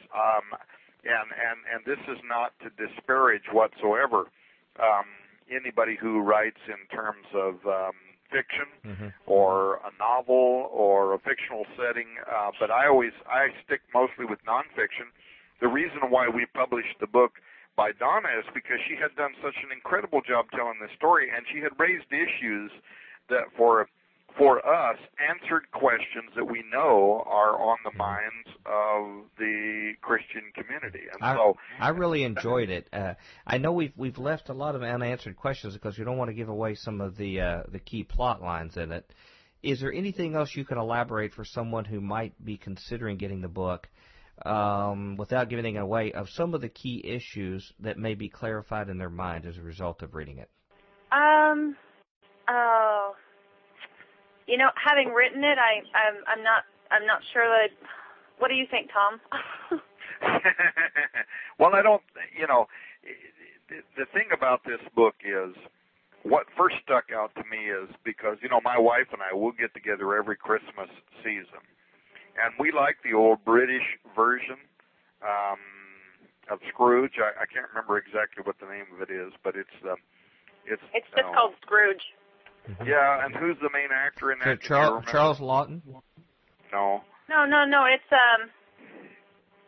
I'm sorry, I can't think of his name. Oh, that's terrible. Well, anyway, the British actor. No. I know. Mike, that was the one called Scrooged. Yeah. I know. Charles trying to be funny. Charles Lawton played in a British one. Albert Finney. Albert Finney. Oh, that's a later one. Now listen, let me tell you guys. If you haven't seen the one with Albert Finney, then you have not seen the real and legitimate version, movie version. No, I mean, this is it. Get the one with Albert Finney. That's the that's the real deal right there, man. That's the one that matters. Anyway, my wife and I will get together every year and we watch that, and we love that show, and it's kind of a little tradition with us. And when this novel came to us in the form of a manuscript, it's very seldom that I will pick up a manuscript and just read it nonstop. Even the stuff that I love. I mean, I usually will read, 2 or 3 chapters, set it down. I'm a busy man. I got other things to do. when I got this manuscript to Ebenezer, the Final Years of Scrooge, I could not set it down. I read the entire book, and it was so fantastic to me. It answered these very interesting questions about what are ghosts and things like that. But what I found interesting was it also didn't get hung up on that. In other words, it's not a preachy kind of book. It doesn't get hung up on theology. It tells a very interesting story about where Scrooge went from the Christmas story and what happened to Tiny Tim and all these original characters. And I was so caught up into this story that I just simply could not put this book down. So the best recommendation I can give to people is that, if you want to read a novel, especially around this Halloween to Christmas season time, if you want to read a novel, and I think this book's going to be in print now in a couple of weeks, maybe even by the time this show airs, I would highly recommend it. And this is, of course, the reason why Books A Million has selected this to be their main book they're going to recommend for the Christmas season, because it's well done, it answers good questions, and it's an extraordinary read. So you would suggest people take some money out of their 401k before it's lost and set aside for books like this? Yeah. Look, let me tell you, this book is so good. If you have to go down the road and pick up pop bottles on the side of the road and turn them in and sell them until you get $14.95. What about selling plasma? Is it that good a book? Yes. Okay. And if you're looking to just give the listeners of this show a little bit of the plot so that they at least know what the book is addressing, I will say this. It starts off where it's very evident that there has been a transparent prison basically built around Ebenezer. He can't go anywhere without people stopping him in the middle of the road and wanting to ask him advice about something that maybe had happened to them spiritually. He's basically trapped. He can't go anywhere. If people see him as a spirit speaker, and other people want to punish him basically for what he said. So he's got people pulling pranks on him and all of that. While you have this happening, suddenly in the midst of all this infuriating chaos for him years and years later, he actually, Tiny Tim starts to see this figure appearing here and there, and it is to some degree very frightening to him, because after 16 years of his fatherly figure type, this Ebenezer character having his story circulated for 16 years, that is a very frightening figure for him to see. But because pranks are happening to Ebenezer, he tries to calm him down. There's a little bit of the beginning plot. And there's some real surprises in this book. I mean, there are things that happen to Ebenezer you would not see coming. There are things that happen to Tiny Tim. And then these ghostly apparitions and the return of the ghostly apparitions. I mean, there's just things you don't see coming, but when you read the book, it all makes sense. So that part of it is it's absolutely wonderful. And some were so thrilling, I just went and crawled under my bed. Well, Thomas Glessner, who's an author, he's well known. He's written 2 or 3 books. He wrote an endorsement for this book, and he said that after reading it, he believes it's going to become the next classic, following the Christmas classic by Dickens. All I can tell you is that I read it from the beginning to the ending, and it was the funnest book I had read in a long time. Well, Donna, I want to warn you that if it knocks the Araman Gate off the top of the Amazon poles, just watch your back. That's all I got to tell you. I don't care. We already got a movie deal on the Araman Gate, so now we want to get one for this. Is that right? Well, it'd be an interesting double feature, I think. There you go. Hey, we just got 2 minutes left. One reason why we ran this now is not only is the book coming out now, but we're coming right up on Halloween. And I'm going to ask this just to Tom, if you could be brief, Tom, for like a minute or two. Can you tell us what is so special about this holiday regarding to the topic we talked about here, and what should Christians particularly be thinking about at this time and era regarding spirits and the significance of Halloween? Wow, well, I mean, this could be a show all of its own. I mean, the origins of Halloween are Celtic. They go back even before the Europeans. It's a magical belief that the veil between the living and the dead is thinner. This also starts representing the beginning of the actual calendar, if you will, for many of the people who follow the New Age religions, Wicca. Yeah, I mean, when you tell me I got 2 minutes, it's pretty hard for me to go into this. Or less. But basically, it is a time, just like people don't like to associate locations with evil or demonic activity. A lot of times people don't like to assume dates, but people on, quote, the other side, they do. And they put a lot of sacred significance to this particular time. What's happening with the seasons and their belief, and there's just a tremendous amount of activity, much of which we will not see. But it's going on behind the scenes. And in the spiritual places, it is a time of tremendous activity. We may not see it in the physical plane, but it wouldn't be a bad time to use the weapons of our warfare as well and spend a good bit of time in prayer during that. That's exactly right. I mean, we could do a whole second show just on the history behind Halloween, but the bottom line is we've entered into a period of time now that is sacred to persons of religions that are not Christian, and but it gives us an opportunity too to be able to talk about these issues and to be able to intercede for this period of time. Right. In this book, even maybe a possibility you could give it to a coworker at work. They're familiar with the characters. Just about everybody likes it, and it might even open the door for a witnessing opportunity to talk about some of these issues and what people think about as well too. That's exactly right. Ms. Donna Howell, I want to thank you so much for your inaugural voyage on Future Quake. It probably in many ways was more terrifying than what Scrooge went through in his adventures. But I want to let you know you're welcome back here, and you need to get busy writing 3 or 4 more books here quickly, so we can get you back here talking a bunch of issues. Obviously, you're an excellent researcher. You have a keen intellect and mind of discernment to pick up what's going on behind the scenes, and I'm sure there's some other topics that deserve treatment from you as well, too. And I'd sure like for you to get a hold of it. I don't know whether it might be Adventures of Donald Duck or something else in classic literature, but I'm sure you'd find something significant about it. And I think that would fit with Future Quake and with Brother Tom as well here. Oh yeah. There is wisdom and food for thought in the most surprising places, and you have found one here. And I just want to thank you so much for joining us on Future Quake. Thank you so much for your invitation. Please come back and knock them dead out there with those books, and I recommend everybody getting them. Brother Tom, keep bringing us good books like this, will you? Hey, well, thanks, Mike and Tom. Thanks. Great to be back on the air with you again. Yeah. And we want to see you back again soon if you can find a few minutes time, okay? Sure. Okay. Thank you so much, and we'll look forward to having you both back on Future Quake. Nothing can change the shape of things. Nothing can change the shape of things to come.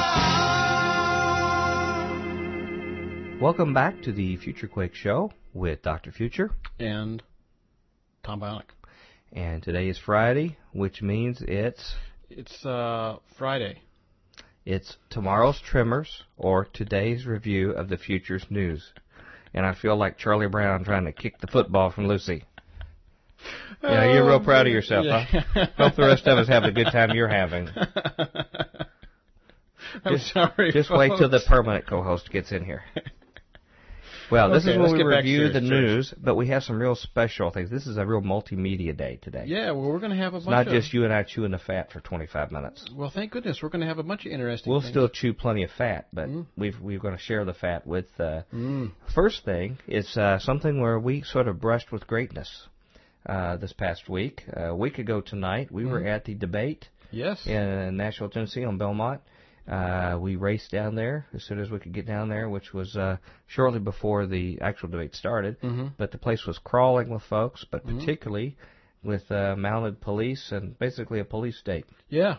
You know what I thought was interesting? What? Was a Secret Service guy who was like 6'8". Yeah. But didn't look like he would have to write his name down on his hand to remember who he was. Yeah, he didn't look well. I'm sure he'll come have a visit with you. That's soon. okay. But he had Secret Service printed all over him. Yeah. Which was really secret. I know. Yeah. Well, it looked basically, I thought maybe that Atlanta unit that now is supposed to be here for crowd control from Iraq at station and, was it Fort Stewart? I just figured they were in town. Because it basically barricaded the whole city. Well, it's sort of like the martial law will be. Well, they didn't barricade the whole city, but that into town. Yeah. You know, we had to snake through. That's true. The police barricades. It was hard as heck to get them. around Belmont there, to get to where we needed to go. I'm just glad I was trained as a ninja. Really? Mm-hmm. Wow. And that's what helped me, you know. Really can't speak for you, but, How did I get there? We got there, and who did we find right in the middle of everything was our brother Joshua Holmes from CAAA, yes. Christian Action Against Apathy, who's been on our show in the past, and the folks who actually sponsor Documentary Night every month. Yeah. In fact, the next one, by the way, October the 25th. 5th, yeah, 25th at 6 p.m. We're showing Endgame. Alex Jones's Endgame. Alex Jones's Endgame, Blueprint for Global Enslavement. Yeah. And we're having a panel there to, stimulate some of the discussion and answer questions with some really, really smart people. All right. Well, we found Brother Joshua Holmes there talking about the issues that everybody and the other two parties seem to ignore, which are things like the bailout, which had just passed, which was the biggest sellout in American history. Yeah. At least non-war-oriented sellout. That's one of those things I've wondered about this. Why is it that when I talk to other good Christian folks, they seem to want to dance around that subject? And I'll tell you. You're going to answer your own question? I am. Okay. I'm going to try to, unless you want to answer it. What am I here for? Pyro. Am I just a bobo? Come here, Pyro. I'm just a bobo dial to... No, it's weird to me that, people will talk about trying to do the Lord's work and live right by God, and then totally throw out the window the largest fraud in history ever. Well, I've had some brothers tell me that we shouldn't even be concerned with that kind of stuff. Well, it's not spiritual. Theft. What's a little theft among Christians? Yeah, we shouldn't stand up for it. It's not like God ever talked about dishonest weights and measures in the Bible. Or no, anything, of course not. Proverbs. Right. Nothing. Well, anyway. We saw not only him, but another CAA member, Brother Ben Harms, who got himself almost in harm's way. When we'd seen him, he had gone down to talk in the middle of the melee of just people shouting and doing all sorts of stuff everywhere, got himself positioned to talk, and had to bring a bullhorn with him. Probably awesome. Like his...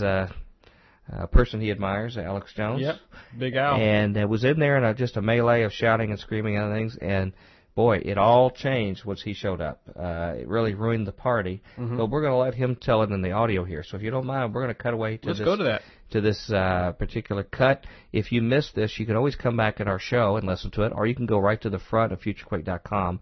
For a limited time, we have the audio, at least the part with him on there. But this is the extended version with both Joshua Holmes and Ben Harms. So here is a discussion we got on scene, right in the middle of the melee. You'll hear a lot of noise in the background. But you and I were in the middle of the crowd right before the debate started on Belmont University campus, and here's what they tell us. This is Dr. Future down here with Tom Bionic from FutureQuake, live on the scene of the debate.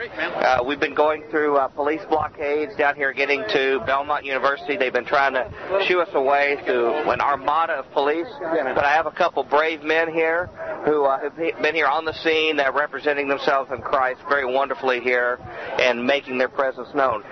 Can you identify yourself, our first guest here on the scene here at Belmont during the debate?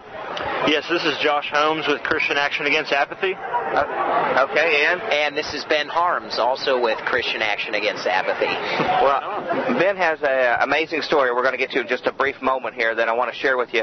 But, Joshua, I want to ask you first, by the way, we've really been enjoying documentary nights down there, and we hope people are going to come. In-game, we know, is coming up on the 25th, that we look forward to being at. Any observations you've had down here? It's been a crowded group of people, but it's swarming with police. It looks like police state Nashville. Any kind of observations you made while you were here? Everyone's been pretty cool so far. There's been some resistance to, our message of freedom and trying to get the third-party acknowledgement out there that, both Obama and McCain are the same, and we need a better choice with someone that's going to handle real issues going on. So, there's been some struggle with that, trying to tell people, that Obama and McCain are the same. And there's been some disagreement, obviously, from a lot of Obama supporters, as we are in Nashville. But, overall, we've had a lot of good opportunities to get on television, send the message out that, we're here as Christians and as Americans that care about what's going on in this country as well as around the world. We are not for this warmongering and this corporate bailout that has overtaken our country and our economy, and we really want to stand against the injustices that are being done to us and other people around the world. Okay.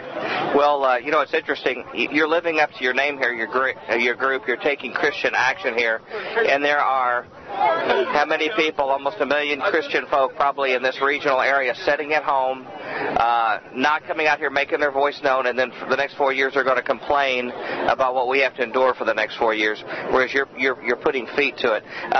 One other just real quick word, and I want to talk to Ben here real quick. What's the message on your sign here and the overall message that you had? Well, on one side it says God is into third parties, which basically sends a message that McCain and Obama are not going to serve the people. They're not going to be humble servants like Christ is.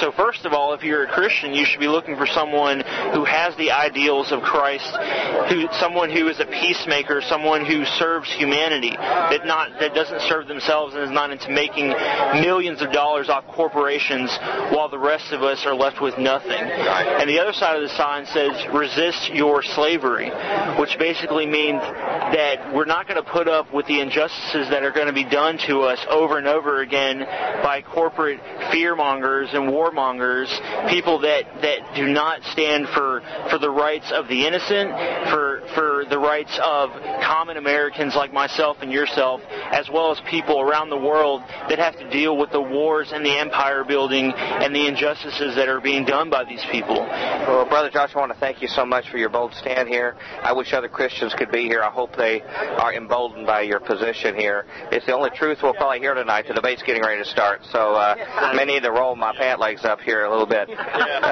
Speaking of slavery, there's somebody who tasted it personally here. Brother Ben, you have an amazing story to tell. What happened to you here on the grounds? Well, I had the foresight to go and find myself a bullhorn because I not only wanted to state my opinion, I wanted to be heard. And we found where MSNBC was set up doing a live interview of Barack Obama, and so we set up behind the cameras with our signs and my bullhorn. And as I started spouting off facts about the Federal Reserve and the two-party system being a fake and how, we're tired of being offered two choices that are no different. It's not a choice. There is no choice that exists. And just all good information, just getting it out, and 80% of the victims' families support a new investigation of 9/11, everything relevant, just to try to get people to think and whatever. So 3 times I was asked by the Belmont security to stop using my blowhorn and to, just quit disrupting the filming of what was happening. And, I said, I'm not breaking any laws. I have a right to my opinion, and I have a right to free speech, and I can do this, and, you can't ask me to stop. You can ask me, but I'm not going to stop. So on the 3rd time, they brought a police escort with them, and at that time, when I refused to stop, they took me into, they didn't take me into custody, they didn't arrest me, but they escorted me from the premises, and I left with my blowhorn in hand, telling everyone that I was being escorted away by 3 policemen for saying things that nobody liked hearing, and they escorted me off the property, and so then we reassembled just off of the private property and started using our bullhorn again to just spread truth and really get get information out that will try to get people to think about real issues. How did the crowd respond when you announced that they were taking you away? Oh man, they cheered. It was, I just think, glad to see us go. Was it cheer support, or they just wanted to get rid of you? No, it was cheers of they were glad to get rid of us, and they just, it's the public is operating in this closed mindset, and in this that is a perfect example of the slavery that we're talking about, because these people look at me saying this truth and saying these things that are challenging the status quo and challenging what they think, and they dismiss it like it's just a lie or not true, or I disagree with you, so I shouldn't have to think about anything, when the fact is that the top 20 contributors to McCain and Obama are the same banks, and it's just ridiculous. The same banks that are making hundreds of billions of dollars and getting bailed out at the same time. Absolutely. That's exactly right, and so everybody cheers and is just glad that we're being taken away, and they have no idea that they are witnessing the last breath of the right to free speech. And this was the same bailout that was supposed to protect their 401ks, which they've now lost over roughly 12% of the value from the moment the vote was taken. Wow. Well, I want to thank you so much on behalf of the Future Quake Show and Tom Bionic. Yeah. What I want to say here, Tom? Man, this is I wish all of our listeners could be out here. This is something else. There's cops all over the place on mounted patrol. There was some Secret Service agents we ran into. We need a video camera. And a handful of people here who support truth. It's more than a handful. It's a much larger group that's here showing signs, and an armada of police that are facing off on horseback and a gauntlet basically confronting everyone here. This is something we're going to have to get used to for the future, I think. Absolutely. And be sure to look out for our video of, we got everything on tape with the altercation between security and police and all that kind of stuff. So it'll be on futurequake.com, and we'll also post it on YouTube. Put it on YouTube, and we'll announce it on, we'll let the folks at Alex Jones know about it too. So we'll make sure they cover this too and let them know that it's catching on, that something is going viral, and that's freedom. Yes, freedom is alive, and people believe in it. And it's the people that follow Christ that should be leading the way in this, right? Absolutely. Well, a few of y'all are, and that's great to see. Yeah. Ladies and gentlemen, pastors, those of you who are clergymen, other people in churches and your big fancy churches with your large budgets and other things, might want to get out of your golden chair and come down here and start contending on the front along with what Christ is doing here. And this is Dr. Future along with Tom Bionic reporting out from Future Quake. All right. Okay. That was the story from him. Something else, man. Basically, he got hauled off by the Belmont police. Mm-hmm. He asked them what he was. He said, "What am I breaking? What law am I breaking?" They couldn't say, but they hauled him off anyway. Well, I remember seeing the video, and they tried to tell him he was disturbing the peace. But I don't know. He was at a public event. Well, there's a lot of things that come to mind for me. This was a Christian school that was having this event. It was a public event for being televised nationwide. It was something that basically they had pre-selected the two political parties, although we know there are other national parties running for president. They purposely selected two in the debates that they've featured. And isn't freedom wonderful that they'll pre-select the people for a debate? Otherwise, we'd have to think about it. And then pre-select questions. Which I give a thumbs up to Vanderbilt University for the day before having a third party debate. Yeah. And I'm thankful at least they did it. But anyway, our Christian school here downtown actually just had these two, and Ben made the terrible mistake in the middle of all the shouting and hollering. He had to start talking about, why aren't third parties here? Why don't we have somebody who didn't support the bailout represented here? Somebody else who didn't support the financial destruction of our country. Said it in a very nice way, but he was not very welcome there, so he was drug off at the time. But anyway, I just wonder, when it's a public event like that, but if they're already promoting two candidates, doesn't that sort of call into question things like their tax-exempt status?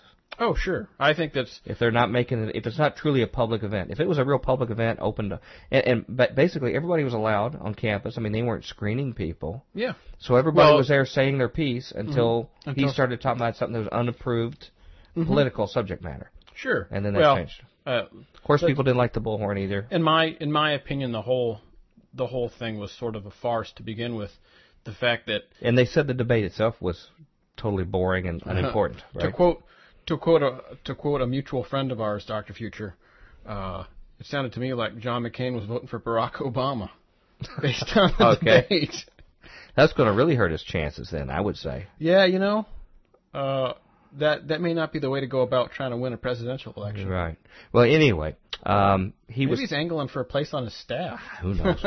He was taken off campus, but we did an interview on the spot. We sent some information on to the Alex Jones site. Mm-hmm. They put it right up there on the front. And that was cool, wasn't it? I know. And the next morning, Alex Jones on his national radio show was talking about Brother Ben Harms and talking about his noble stand for freedom of speech. Then suddenly it goes on other places. The video's on YouTube. Everybody's watching it. Tom Horn put it on Raiders News Update, had a more extended interview, allowed Ben to write his own thing, put his picture up there. And now I understand, as of the time of this recording, tomorrow, Channel 5 station here in town is going to do an interview with him. Oh, that's great. So who knows where this is going. I've been calling him the Rosa Parks of Christian activism. I sent him an email that I thought would remain private, but since I'm here in front of a microphone, why not just say it? Yeah, there's nobody listens to the show anyway. So all 10 of you keep your mouth shut. It wasn't very flowery. It was just a couple sentences, and I said, Ben Harms, you're a hero. And I believe that, Right. That's awesome. Well, there's been a major debate. If you look on a few message boards, the last time I saw there was 171 messages on Alex Jones' site. A lot of people said, first of all, they mentioned the thing about it being private property. They have a right to throw him off. Shouldn't have had a bullhorn. On and on and on. Didn't like his message. I know, and I know people were screaming and yelling, of all types.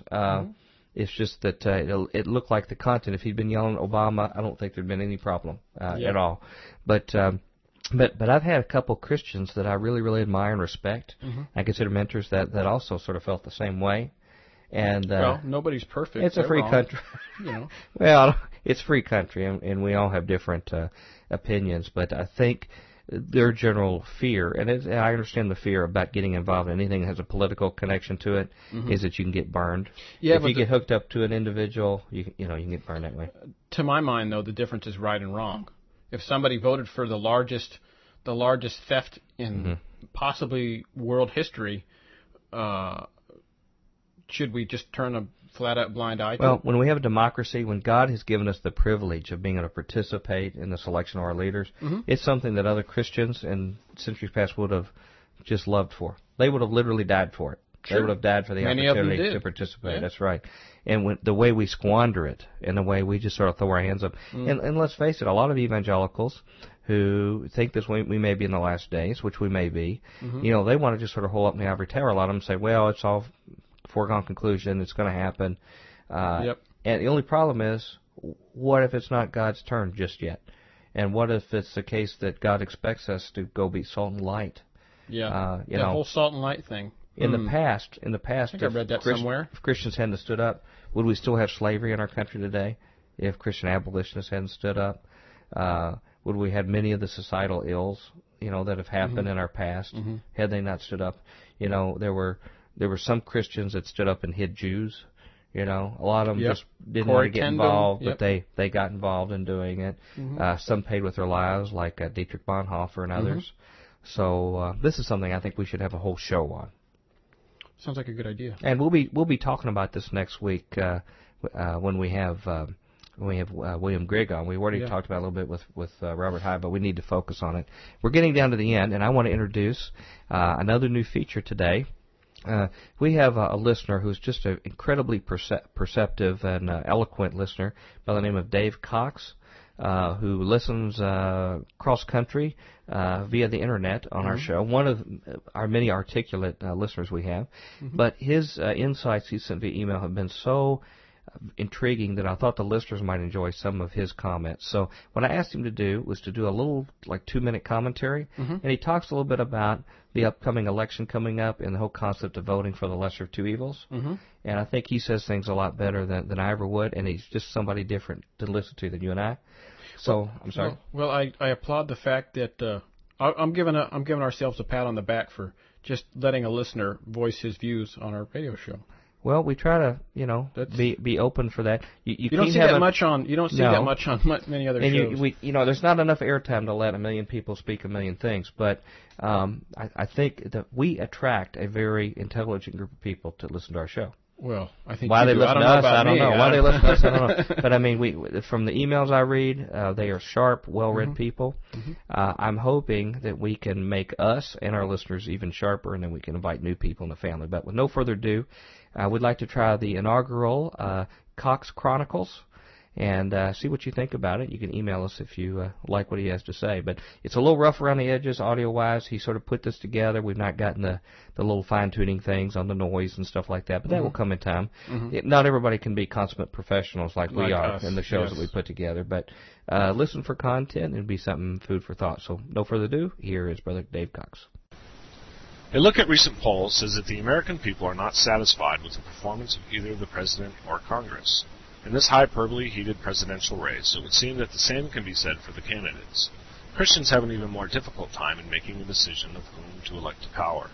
Romans 13:4 speaks of our leaders this way, "For he is the minister of God to thee for good. But if thou do that which is evil, be afraid. For he beareth not the sword in vain, for he is the minister of God, a revenger, to execute wrath upon him that doeth evil." God has appointed the leaders of nations to do good. That is to say, God's will, according to the law he has given us through Jesus Christ. Elected leaders are held accountable, as are we all, for the actions we do. Some interpret Romans 13 as justification for unlimited compliance to authority, and while we are beholden to them, and must pay tribute to them, it is not a license to break the commandments that God has given us. Examples of this can be seen in the Bible. Exodus chapter 1 shows how the Hebrew midwives, Sifra and Puah, disobeyed Pharaoh in his commandment to kill the male-born babies. Daniel chapter 6 shows Daniel violating the statute of the king that no man may petition God or a man other than the king himself. Daniel did so 3 times a day. Acts chapter 5 sees Peter and the apostles brought before the authorities for preaching in the name of Jesus. Acts 5:28, "Did we not straitly command you that you should not teach in this name? And behold, ye have filled Jerusalem with your doctrine, and intend to bring this man's blood upon us." Acts 5:29, "Then Peter and the other apostles answered and said, We ought to obey God rather than man." When you contemplate your vote for president this year, keep in mind the true purpose of the position, that of upholding God's laws and not trying to be all things to all people. Remember that voting for the lesser of two evils is still voting for evil. Okay, we're down to like our last minute and a half or so. We didn't get to talk much about the news here, but hey, we made news. That was the thing. We were in the middle of the news here. Yeah. We need to talk sometime about the secret March meeting about the September collapse. Mm-hmm. We talked about that in March. We talked about this on the show. Back in March 13th, Congress met in a secret session. We covered it here on Future Quake when it happened, behind closed doors.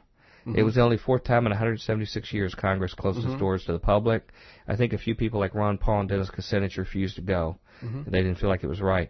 But some of the things that were mentioned that reported by certain people about what was this new surveillance program they talked about, they predict, and this was directly from March, the imminent collapse of the economy to occur by September 2008, imminent collapse of federal government finances by February 2009, the possibility of civil war in the U.S. as a result of the collapse, advanced roundups of insurgent U.S. citizens likely to move against the government, detention of those rounded up at Rex 84 camps around the USA, possibility of retaliation against members of Congress for the collapses, and the location of safe facilities for members of Congress and families.